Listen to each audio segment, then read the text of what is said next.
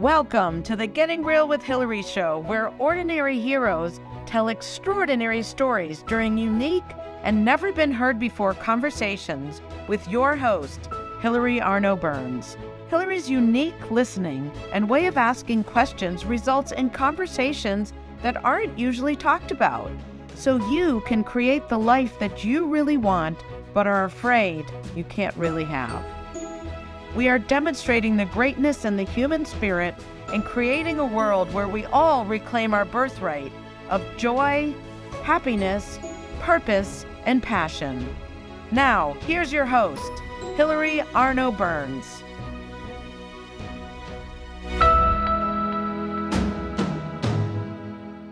Welcome to the Getting Real with Hillary show, and today I have a very special guest. I literally just finished reading her book, and I am blown away. I am so excited for you to meet her and to hear her story and for you to buy her book. But we'll get into that in a few seconds.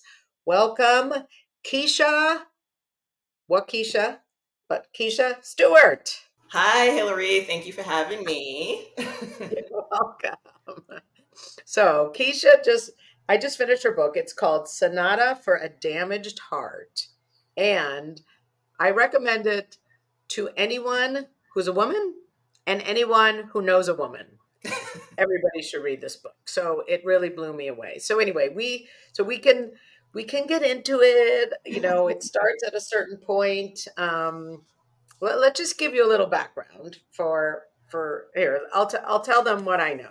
So Kisha was born in New York, and when she was 24 or 25, moved to Florida with her first husband and had her oldest son. And then she met Mike, right, in Florida. And what else? Divorced first. What? I got divorced first. Right, got divorced first. Yes. She did. So, but what else? Anything you want to say before we get to that, life-changing day when you were 31? Just anything that you want to give the audience as background before we get into that moment? Really, I was just living life and, working as a nursing assistant. I was still very active and I had a normal pregnancy. So with your second son, you had a normal pregnancy. And now just to give people the feel, you were healthy, you were an athlete, you ate healthy, there was nothing you were doing wrong. Nothing I was doing wrong. My parents always made sure that we were active, always made sure that we tried to choose the healthier options. We never had soda, candy, sugar in the house or anything like that. So relatively speaking, yeah, I was healthy, no family history of any heart-related issues at that time. Wow. Okay. So picture that. All right. So she's 31, just had her baby 2 weeks ago. She's at a party. And tell us what the symptoms were so that people could recognize them if they have them. Okay, so men and women have very different symptoms. Men have the typical chest pain, numbing down the arm, those big telltale signs. However, with women, it could be very subtle. So that particular day, I felt extremely fatigued, but I just had a baby. I had a newborn at home that I was feeding. So that's not necessarily out of the realm of possibility. Throughout the day, I felt a little bit dizzy, a little bit more fatigued, but I was going out. It was my first time in months being able to just get out. And once I got to the party, I felt a little bit nauseous, but I just figured, your body is working so hard to produce milk, to take care of a newborn, and I still had my 5-year-old too.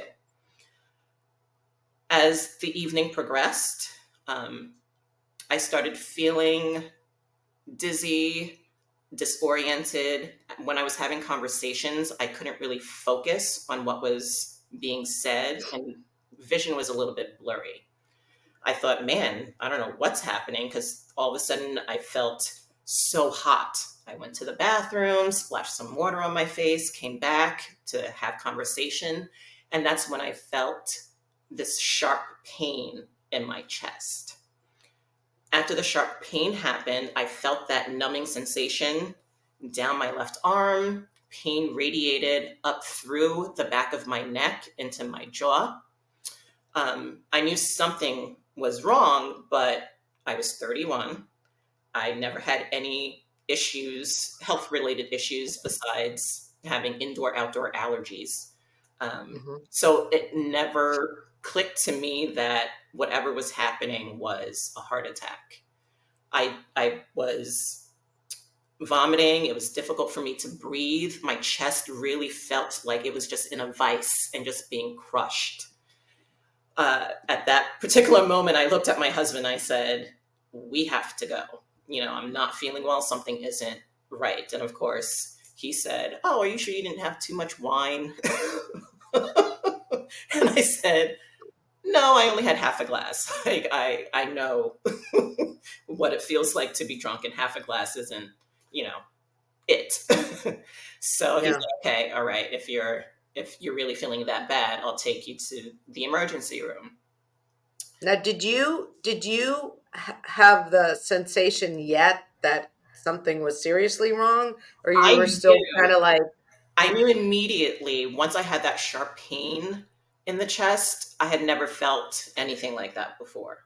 okay, And being an athlete, I've had many injuries and things yeah, that have happened to my body over the course of my lifetime. But because I knew my body and I was comfortable with the things that happened within my body, I just knew deep down that something was terribly wrong. Didn't know what it was, never suspected right, it would have been a heart attack. And, with women, we have a tendency to kind of dismiss certain things like being tired or having a little bit body aches and pains. So we have to be very, very careful. And I'm not saying every single ache and pain is necessarily a heart attack, but it's good to make sure that you're getting your yearly exams and getting checked out. So that way, if something is wrong, you can save yourself. wait. But could they? Let's say you had gone to the doctor. Would they have known that something? I mean, is that anything that you? So anyway, all right. Let's not get ahead of ourselves. So all right, you get to the hospital. They just kind of poo-poo it. Some nurse says, she's, and you stood up for yourself because you said no, something's wrong, you're a nurse. But that woman who said she's having a heart attack, that's when they finally took it seriously, so Yes, thank God for her, right? God for her. But you know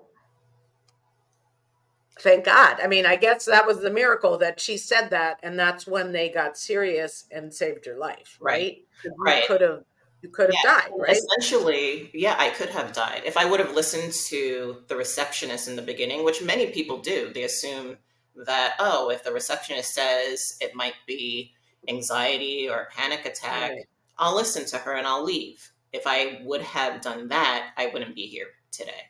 I wouldn't have woken up the next day because Because my artery be, tore and it was wow. completely occluded, which means it was just completely closed. Blood could not flow to that area of my heart, and that's what caused my heart attack.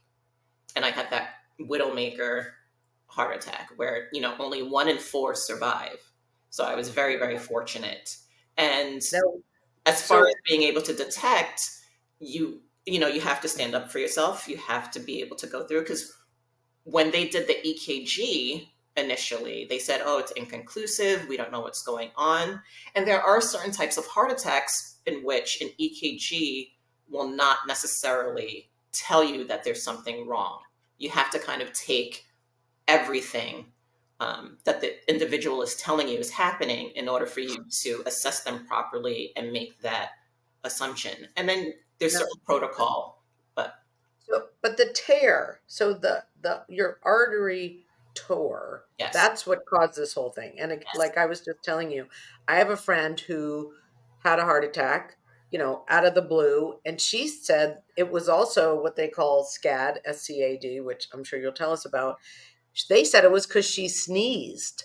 So this is, and I was thinking about it when I was reading your book. Like, we don't want to make people totally paranoid and fearful. We just want to educate them that this can happen.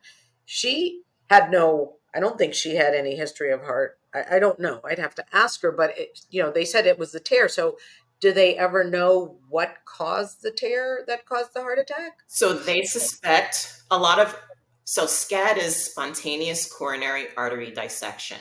So in layman's term, it just means that you have a tear in an artery in your heart. Okay. It could be located anywhere. Majority of patients that I've come across, they've had it in their um, lower anterior descending artery. So that's a major artery in your heart that, blood travels through. And there's different degrees of tears. Some people can have a slight tear in which just resting and maybe being put on medication can help it heal. Others have a more severe tear, like mine, in which the way that it was explained to me, the hormones, because of my pregnancy, affected the lining of my arteries and weakened the lining. And that's what caused, so basically you have your artery here and then the lining kind of tore. So any blood couldn't get through down to my heart. Um, So the hormones for me, in weaken. my case, yeah, Yeah. So it weakened the whatever. the inner lining of the tissue, basically, the lining So inside. then it just tears because it's thin or something, or you moved, or so who knows why? Right, exactly. It's one of those, like you said, your friend said she sneezed and that could have caused the tear. There's people who have had a SCAD after a hard workout. Like you just don't know what it is. Some people who have had it, because they were bearing down and put that much pressure, and that could have caused the tear. The problem is you don't know when. You don't know if you're Right. one of the ones who will go through it. So for me, I like to tell people, why not put yourself in the best possible situation so that if it does happen, you know yourself well enough to know that something bad is happening. Or if it does happen, you're ready, healthy enough to hopefully survive and make it through. But yeah, I don't want to scare people and have No, them you think. just want to know, like my friend I was telling Yeah, you, she was explaining it to her MD who had never heard of it. So I yeah, think, the awareness that it could happen, but it's not something, and tell me if I'm wrong, but after reading your book, it wasn't because you were unhealthy, it wasn't because you were a smoker, it wasn't because of anything you were doing. It was just this freak thing that put a tear in the lining. Is that where? Yeah. right, of the artery. So, so if somebody is having those kind of symptoms and they feel, I think the sharp pain is probably, that's something that you've never experienced from anything else. Right, That would be an indicator. And now they know, hey, this could be SCAD.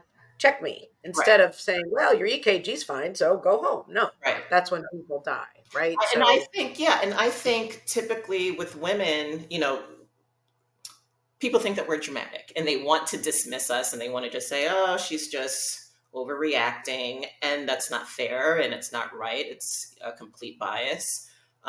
If someone goes to the emergency room complaining of certain things, they need to be fully checked out.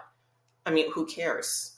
I mean, what's it to anyone else just to check a patient out, just to make sure that they are okay? Because I'd yeah, rather waste your time and be alive than not go to the hospital and be dead right. because of some stupid assumption that, someone else has.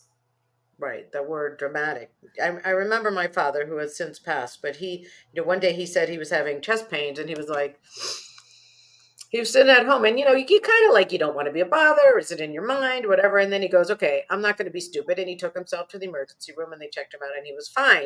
And that wasn't the exact word he used, but I'm not going to say what he actually said. But so he went, and I remember thinking, sometimes you think, oh, is it in my head? Is it this? But I think the pain and your symptoms were so severe that you knew this is not in my head, Right. right? That's Right. how you knew. I'm not imagining this, and it must have been the pressure too. The Yes. pressure. Yeah, the combination of all of it. And Yeah.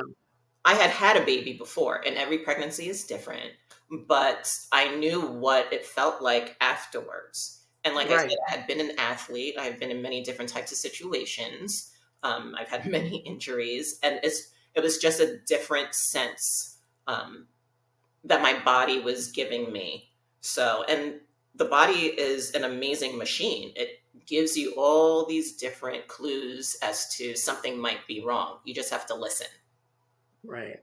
Okay. So the one lesson is the symptoms, you got to advocate for yourself, especially if you're female, and especially I think you were saying in the book if you're a black or Hispanic woman, they especially what don't take you seriously. They like what? Why would they not listen to you guys more So even than? when I went back to nursing school afterwards, they teach you that there are these certain biases for cultures. They say that, especially Black and Hispanic women have a tendency to be a little more loud, a little more dramatic, or that we are able to deal with pain better, which isn't true.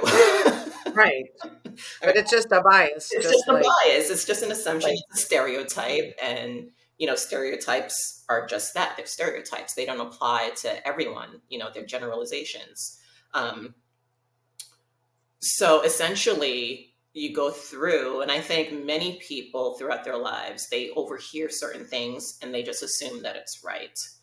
And mm, unfortunately, for minority women, even those of Asian descent, they're looked as being, quiet and timid. So maybe they're not going to speak up. Yes, that might be true for some, but it's not true for all. right. You have to be able to speak up, and I want to be able to change the views of those in the medical field to stop saying, oh, because this woman is Black, oh, she might just be that loud Black woman. Like I'm not a loud Black woman. I'm a Black woman. I can, Right. I can get loud, but I am not the loud Black woman. Right. And we have to just stop doing things like that. Just stop Right. assuming. Um, So, so speaking up for yourself is another lesson we want to leave people with. Definitely. Even if you think, oh, I'm shy or I don't want them to think I'm a pain, Right. it's your life and you need to, it's almost like a barrier. You need to break through that barrier to Right. save your life, I know. to advocate for yourself, or to Yeah. have somebody that's with you who's going to speak for you if you know you're not going to. Bring someone and tell them do something, Right. so that Exactly. they pay attention. Because I've Exactly. sat in emergency rooms where they don't even look at you, but you can't, if you're having one of these, you can't afford that. No, So, you can't. And I remember when I was doing speeches during the Go Red for Women 2022, I would say, if they want to call women dramatic, then show them what dramatic is. Be dramatic, because no one is going to fight harder for your life than you. You right. know your body, and you have to know your body so that you can be able to be confident in your voice and make your voice heard. Yes. Okay. So good. Be dramatic. I love that. That's going to be my new motto. Be dramatic. Instead of I'll it's like, show I don't want to you. be high maintenance. Like, I don't want someone to think I'm a pain in the neck. Right. But this is the time to blow through Right. those concerns because your life's at stake. Right. I mean, Be a you already pain and assume survive. it, so that's what I'm going to be. Yeah. Good. All right. Good. All right. So now we've gotten you through that day. Ugh. And this is where, so I know it changed your life. You Yes. felt different about yourself. You felt different about your life. Now, so one of my books, which is too far out of reach, I can't get, but it's called Real Talk. And it's because my first book is a memoir and it's called The Second Piece of French Toast. And it's about, the subtitle is, um, if marriage, I forget what it is, but something like, if marriage was my dream, why was I numbing myself? Ah, So it sounds like you, you get to it later, but your feelings somehow, you were hiding your feelings. You were going more into yourself. You were separating yourself from your husband And we're not taught to speak up. We're not taught to allow our emotions. We're not taught to even think they're okay. Now, I've done a lot of work since that book because I was numbing myself. And, once I started dealing with my own life, that I was unhappy, that my marriage wasn't working, I was like, oh, I have emotions. Like, oh, I think I'm unhappy. Like, oh, wow. And I really hadn't allowed myself to feel them Yeah. before because I was always taught you're too sensitive, don't be upset, whatever. So I learned how to be fine. I was fine. Hey, I'm fine. I was strong like you. I don't need anyone. I don't need anything. Don't bother me. Blah blah blah. I got this. But inside, that's not how we are, Right. obviously. And what would you say, like I think a lot of us are that way. We're not taught, it's like be happy, right? That's what we're taught. Be happy. And anything other than happy, we shove down. Right. I mean, one of the things, which I know we're not there yet, but when the woman said, you hid your feelings in your closet. And I know that was a lot later, but what would you say to people who aren't used to experiencing that, or they're separating themselves because they've gone through something like that? What, and I'll finally shut up so you can speak. Go ahead. Once I'm on a roll, it's hard for me to stop talking. You're fine. You're fine. I'll mute myself. Yeah, go ahead. Well, to be honest, it took me a long time to process. And the one thing I will tell anybody is you're not a burden. I think as women, we think that, oh, if we open up and we tell people how we feel, we're going to be burdening other people. That's a fallacy. We're not a burden. We have feelings, and we are just causing more harm than good when we keep things inside. You have to let them out. Stress eats away at your soul, at your heart. Um, it's not good for the body at all. So when you're able to express yourself, when you're able to speak up, all those things help, especially in the healing process. The more you keep in, you'll just deteriorate. You're going to deteriorate mentally, physically, all of it, mind, body, all of it is connected. So your mental health is extremely important for your health journey.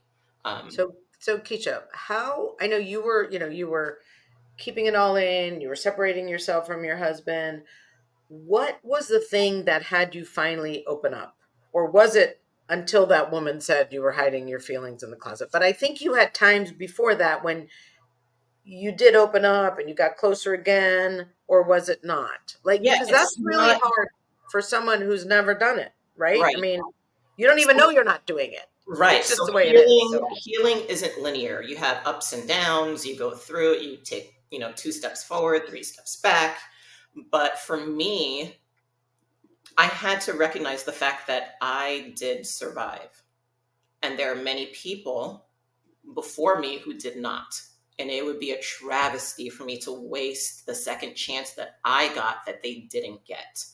So essentially, I had to keep that in my mind to allow myself to push forward. And it wasn't easy. And like I said, I still had downs. I had ups, I had downs, I had, east, west, north, south, whatever you want to say. And still, I try to push myself, still, 12, almost 13 years later. But I have to do it. I had a second chance. I have to live that second chance. and what I know, for a time you were just scared of dying and you didn't feel comfortable and it wasn't your life. What was the thing that had you see that My children, instead of what? Your my children? children Okay. being able to be there completely for them. Because I was there. Physically, I was there. Mentally, I was not. And it's not fair to them. If I wasn't going to be there mentally, then I don't want to say I should have just died. But what's the point of surviving if I'm a shell, you know? Mm. If I'm not able to give them the love, support, the attention that they truly deserve and need, and to my husband. I don't want to say I would have been a waste of space, because no person is an actual waste of space. Right. But in that moment, you start thinking things like that, and you have to say, I'm not. I have people who do need me, and I need them too.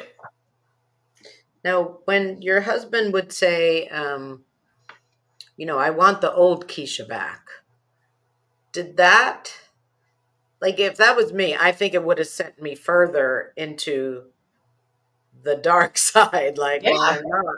Like, yeah. did that not, I mean, how did you react to that? Well, it killed me because I knew the old Keisha wasn't coming back. I knew that I had to rediscover a new normal for myself. Mm, So it hurt, and of course he didn't say it trying to hurt me. He just right. missed what we had prior to the heart attack. Um, so that caused me to do a lot of internal um, navigation of self. I slipped further because I recognized that, the old Keisha isn't here. And then I had to see, okay, well, if I have to get used to a new normal, what is my new normal? What defines me? What can I do to kind of bring together parts of the old Keisha and who the new Keisha is going to be? And one of the things that I did was go back to school, because that accomplishment meant something to me. And it gave me a goal. Um, I was in heart failure for some time. I was able to switch cardiologists. And all of this helped my mindset, because I was finally allowing myself to regain control so that I can build a better Keisha, a new Keisha. When you say heart failure, what does that mean? That your heart was damaged or So like, yes, so my heart was damaged. So there's particular numbers. There's something called an ejection fraction. So that's the percentage that your heart is working at. And if you fall below 30%, they consider you heart failure. And there's different degrees. At one point after the heart attack, I was down to, roughly 25% of my heart functioning the way that it should. The max that you could be, if you're completely healthy, is about 75 or so, the average wow. person. Um, so So how yeah, do they fix that? How do they get you back? so one of the things was I changed my cardiologist. The cardiologist that I initially had, not the one who fixed my heart and saved my Right. life, but a different one. He had tried to put me in a category that Mm, wasn't there for me. My case is very different. I'm not your typical heart attack patient. When I mhm. would go to his office, I was surrounded by people who were grandparents or Yeah. great grandparents, and I felt like an animal in a zoo. And just his mentality to my treatment, I just couldn't accept. I wanted to be a lot more optimistic. And I was Mm, able to, my sister in law actually gave me a few cardiologists that she knew, because she was, or she is still a nurse, but, um, and I found a cardiologist who actually listened. I found a wow. cardiologist who understood that I was still young and I still had a lot of life to live. He readjusted my medications. He, encouraged me to find support groups. Um, and I could ask him. He was completely open and honest. If there was something that he didn't recognize about SCAD, he would, educate himself. He encouraged me to go to the Mayo Clinic even to get more information. So it really does make a difference. And because of him and his treatment, um, I was able to regain that functioning. Now, my heart will never be what it was prior to the heart attack. I do have damage, but I was able to get out of that heart failure, and I was able to complete my nursing program, and I'm still here. I mean, I still have my ups and downs, like COVID. I did have COVID, and that did affect my heart. Little things here and there. You have to make sure that you're keeping up your diet, your exercise, and managing your stress levels. But all of that, it was really changing cardiologists that really got me out of that heart failure. So I would say that's the next lesson is if your doctor isn't listening and he's not on your vibe or energy or not giving you hope or Yeah, possibility, change. You're right, not stuck. Some right, people feel that they're stuck. It's their doctor, right. but it's not. And It's right. not. And what people don't understand is medicine is a practice, and there are things changing every single day. There's new advances in medical technology every day. So no one physician can know everything. And it's okay to fire your doctor and find someone else. Mhm. It's okay to get a second opinion. It's your health. You're Right. paying into it. You're paying into it with your money and your life, essentially. Right. So, Yeah. if you don't make time for your health will steal time from you. So it's Yeah. very important to understand that we are hiring physicians to take care of us. So why not get someone that is listening to you that you can work with to build, a better healthcare plan for yourself? Right. It's really key. And I think, some people, it's like, some teachers are really good with kids. Some are not. Right, Some it's like their calling and some it's not. Same with doctors. Some doctors, they really understand the body and they're interested in it and they want to learn. And others are just like, nope, this is what they Google it, boom, boom, boom.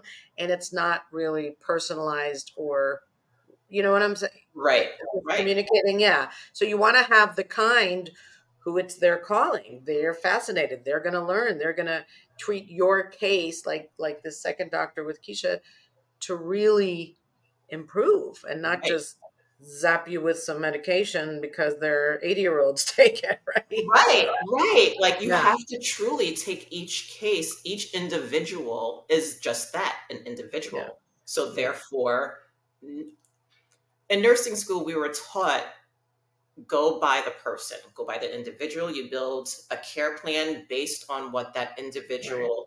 who that individual is, what their needs are, maybe even culturally what their needs might be. And you base your care plan off of that. Yeah. Physicians need to do the same. And I know there are some that do, Oh, but there are still quite a few that don't. They just yeah, want to say, okay, you have this, let me put you here, even though right. there's other mitigating factors that affect your health too. Right. All right. Well, on that note, we're going to go to our commercial break and then we're going to go back and hear some more of this amazing, amazing story. So stay tuned. Just a word from our sponsor.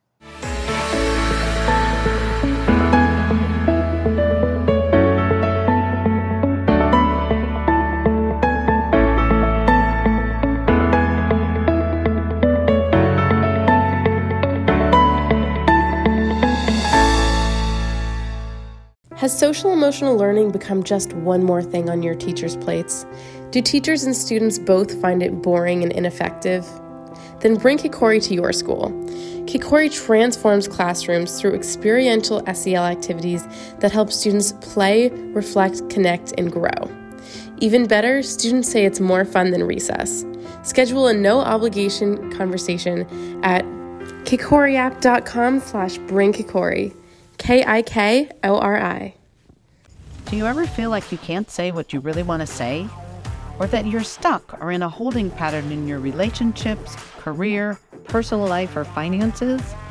Are there things you want in life that you've given up on? Are you resigned that this is as good as it's going to get? If you answered yes to any of these questions, then Hillary Burns, host of the Getting Real with Hillary show, has the solution you need. Hillary is a published author of 3 books and has a program called the Getting Real Process. This process frees you from what is holding you back, allowing you to create a life you love. Don't believe it? It is hard to believe that it could work, isn't it? The proof is that hundreds of Hillary's clients have used the Getting Real process and are now free to create whatever they want in relationships, career, finances, enjoying life, or just loving themselves more. So go to realtalkwithhillary.com and order Hillary's book, Real Talk, and set up a conversation.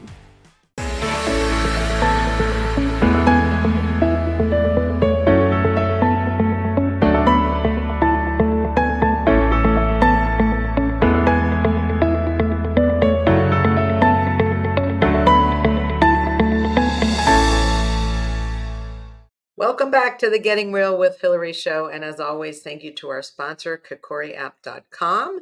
If you want to bring experiential social emotional learning to your children, especially after COVID, go to KikoriApp.com and schedule a consultation. You will not regret it. And if you're someone who, maybe doesn't feel comfortable speaking up or feels a little stuck, reach out to me and let's get you talking and free and creating a life you love. You can reach me at Hillary with one L at gettingrealwithhillary.com. And now for our featured guest, we have Kisha Stewart, who has such an amazing story. I hope you're learning and I hope you're inspired by Kisha. Here she comes. Hello. Hello again. All right. Well, okay. So I know there's more to the story. You went back, you got your nursing degree, and then you were kind of like pushing yourself, right? And it almost seemed like, from reading the book, and the book is called Sonata for a Damaged Heart, and we will tell you how to find that later. It seemed like you couldn't help yourself. When they needed you, they needed you. And even though you told your husband you were going to be available, you still were. And I know I'm that way too. It's like you're kind of just in this mode. What would you want to say about that? And in case there are other people who are like that, how did you break it? Okay. We have, as women, this superwoman complex, superwoman syndrome, where you think you can do it all. And once I started to feel better, I thought I could do it all. I thought I could take it all on, and everything was going to be, great. But I was really putting myself a disservice because I wasn't taking care of me. I was back to taking care of everyone else and being there for everyone else. But really, I needed to put myself first.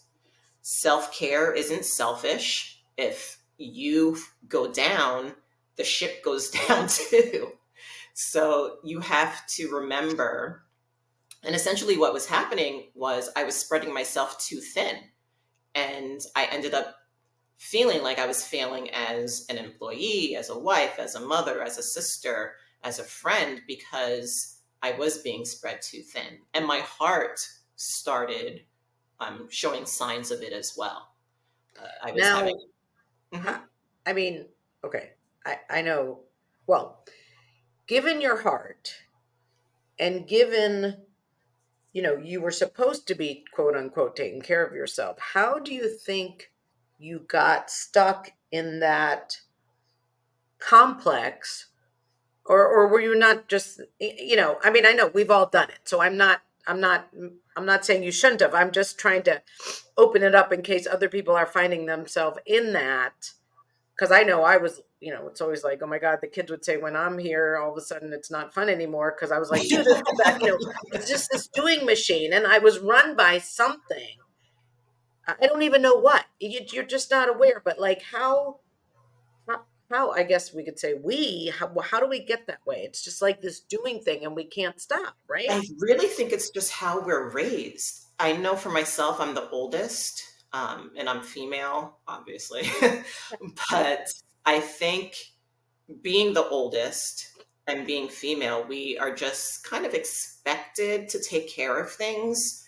I think that expectation is set at a very young age, not because of anyone's real fault. I just think that's how society has been. And now, me having a daughter, I try to ensure that she can take care of herself. first, and then make sure that she takes care of other things. I've raised her to have a voice. I've raised her to know that her voice is worth being heard, which she's 8 going on 16. So sometimes I think that's, sometimes I think I made a mistake, but I know in the long run I didn't. Yes, I understand. But, growing up, I never had that. And I love my parents, and I will never speak poor about how I was raised. But being a child of the 80s, things were different. Children were meant to be seen, not heard. So yeah, I think just how we grew up and how society was kind of pushes us into that superwoman syndrome where, okay, if you're feeling good, if your doctor says, oh, you're doing great, then you're like, okay, I'm doing great, so that means I can take care of A, B, C, D, E, F, G. And really what happens is we place ourselves into positions that we shouldn't be putting ourselves in. We become people pleasers because we think that's the expectation and that's what's going to make everyone's day and everything right with the world. It's BS. Now, what was the wake-up call when you went back? And I know you were doing all that and taking care of everyone, and even on vacation, they were calling you. What was the wake-up call that time where you said, oh, okay? My heart, like I said, if you don't make time for your health was still time from you. And essentially, you were feeling it? I was getting more chest pain, and then you just feel your body start to deteriorate from the inside. At least for me, that's what happened. And I wasn't keeping up with my exercising like I should have at the time. I was making all these advancements within my nursing career, but everything else was kind of decreasing in my life. And it wasn't fair. And I recognized that. Me and my husband, we were getting into more arguments or disagreements because I wasn't home the way that I said that I would be. The kids weren't able to rely on me the way that I wanted them to. So that was a real wake-up call. And having my husband, sometimes he has no filter. God love him. He's able to, hold that mirror up to you so that you can really look at yourself and say, oh, okay, yeah. But so, I mean, it's just, you were driven, on the nursing side to such an extent, and letting, your health, your family, and I'm not saying there's anything wrong with you. I think we all do it, but it's like, what is that thing that has us that whole almost notion destroyed? that if a woman, I think it's that whole notion that as a woman, if you have a career, that career is supposed to be, at the forefront. And then at the same time, they expect you to be this family-oriented woman, and it's hard to bridge the two together, to merge the two together. So I think many of us, because, we're so focused, or we're raised to be as focused and career-oriented, that's our drive. I mean, I've always been ambitious my whole entire life. So it's hard to get out from that. It's hard to kind of just say, okay, I can't be as ambitious now because I have a family and I have medical issues. Sometimes you think you're using your medical issues as a crutch when really it's you. It's part of you. It's something that you have to deal with. Yeah, I think balance is so important, but yet it's almost like we have to go over this hump in order to allow ourselves to have a balance, right? You have to go over this thing of even to like allow ourselves. Men are able to have a career and to deal with family in a way that, or the expectations of them are very different than the expectations for us.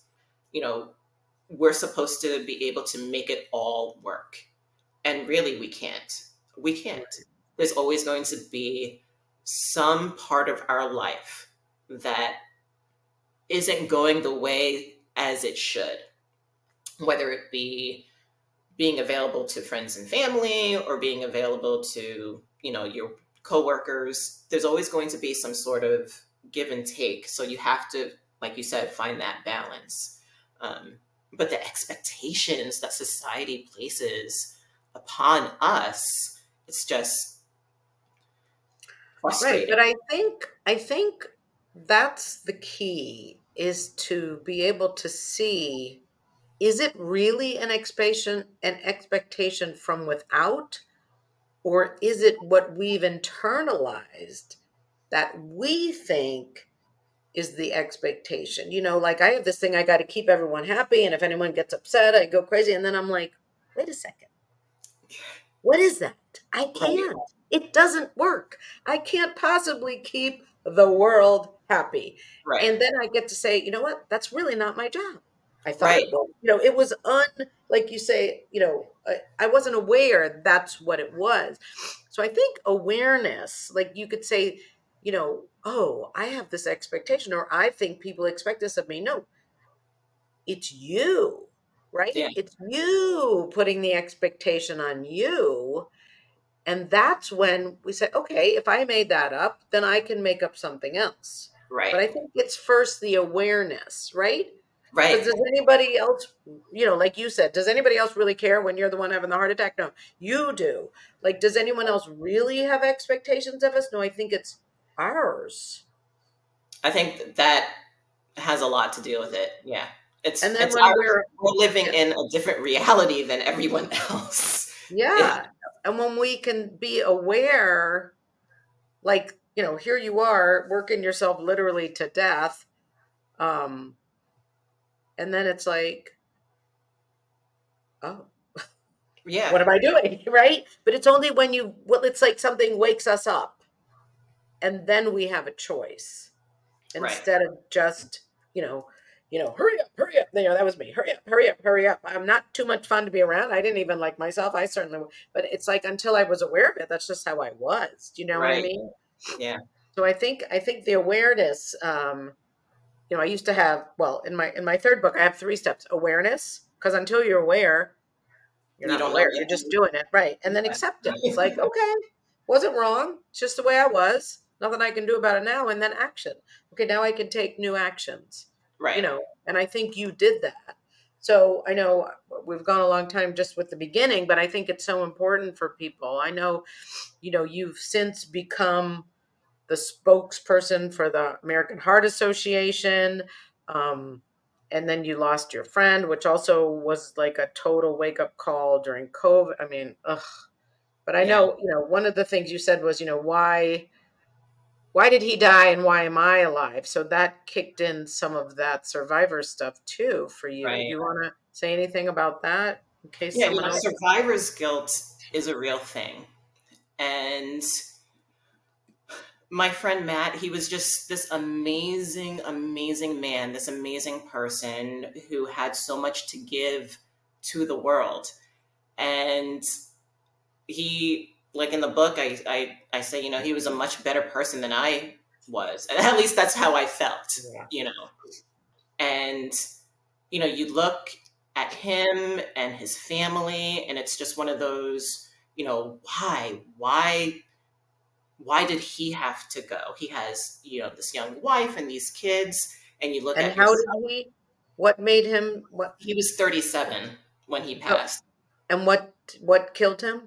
He had an aortic dissection, so his aorta, which is a major, major artery, tore, and he died almost instantly. And why does that happen? Do they know? So for him, I'm not sure if he had any sort of family history or if there was any other health issues. He was due his month. Um, his birthday was the following month, and he was going to have his yearly the next month.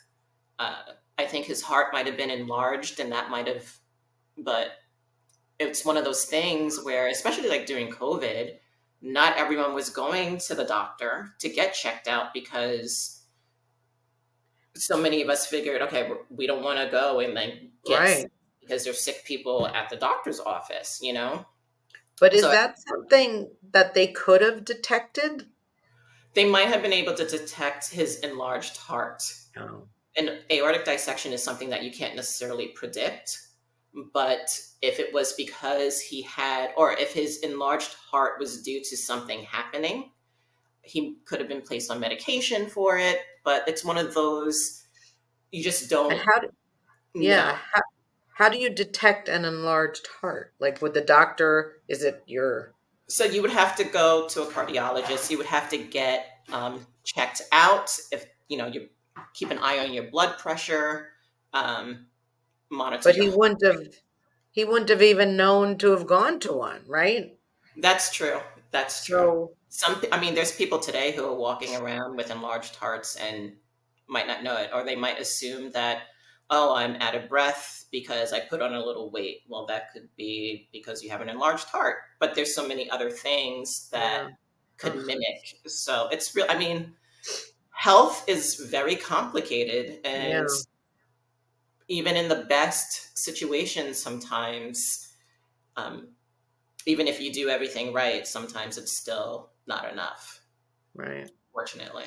Yeah. Well, I'm sorry about your friend, but I think that you used it as a wake-up call, and then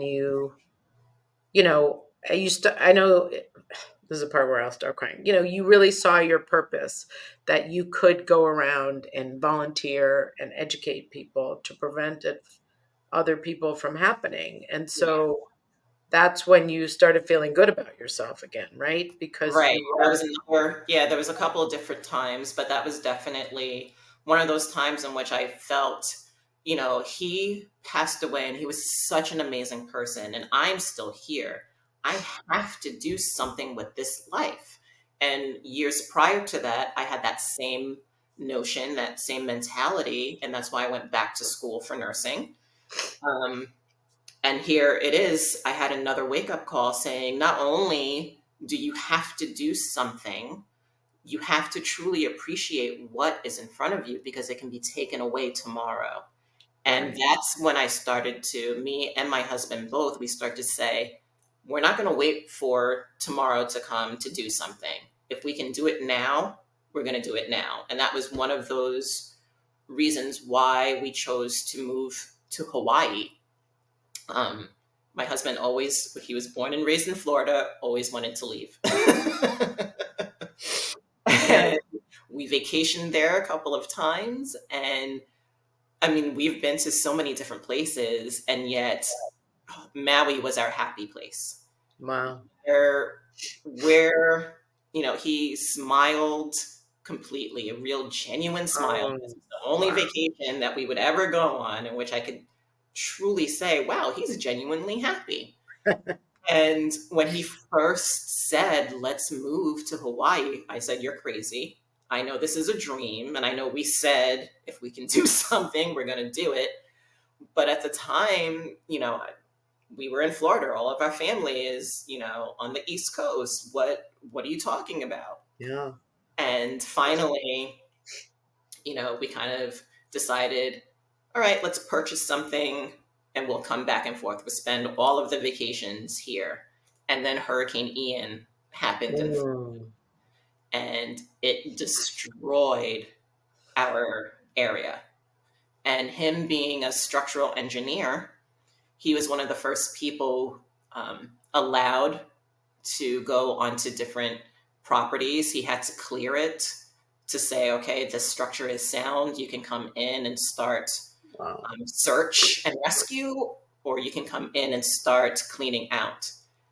When that Okay, happened, we are almost out of time. oh, I know it flew, and I want you to be able to, and I want people to read your book so they hear the rest of the story because there's so much more. There's so oh much more that yes, you went through, and it's called "Sonata for a Damaged Heart" by Waukesha in parentheses Kisha Stewart. Yeah, so please get that and just spread the word about the SCAD and the heart and you'll see the percentages of heart disease. I think, we were always thinking of cancer, but really heart disease is way up there. Number one killer. The number one killer. So all cancers combined, number one killer of women. So what, in the 30 seconds we have left, what message would you want to leave with people? What, do you hope for the world? What's your 5-year vision? Just say a couple of inspiring words to end this. Well, I hope everyone buys the book. But I mean, essentially, I want everyone to know you have a voice, and you can say, don't dismiss us. Don't dismiss me. You are in control of your life. Take it, use it. Make sure you're living life to the fullest, because you don't know what tomorrow is going to bring. Essentially. And 5 years from now, I hope my book is a bestseller and I'm able to continue inspiring, educating, and advocating for those who might not be able to advocate for themselves. I want change. I want change within the medical institutions, and I want change just in people in general, to take better care of themselves. Wow. Well, thank you. Thank you so much. This has been just a wake-up call for me, a wake-up call for hopefully a lot of people. Don't forget to get us, hold it up again, Sonata. Hold it up. Yeah. Sonata for a Damaged Heart. Really, it will open your eyes, and you know what? Do it for the women in your life, for the men in your life, for everyone in your life. So thank you so much, Kisha, for the work you're doing. Thank you for being courageous. Thank you for taking care of yourself. And thank your husband for, being there for you. Really, really a special story. So thank you. Thank you. I really, really appreciate this. Thank you so much. You're welcome. Thank you for watching this episode. I started getting real with Hillary when I discovered that I was a people-pleasing, pleasant phony and wanted to be more of my real self. We can grow together if you will like the show, subscribe to my channel, and share this episode with your friends and family so that we can have a world that's more real.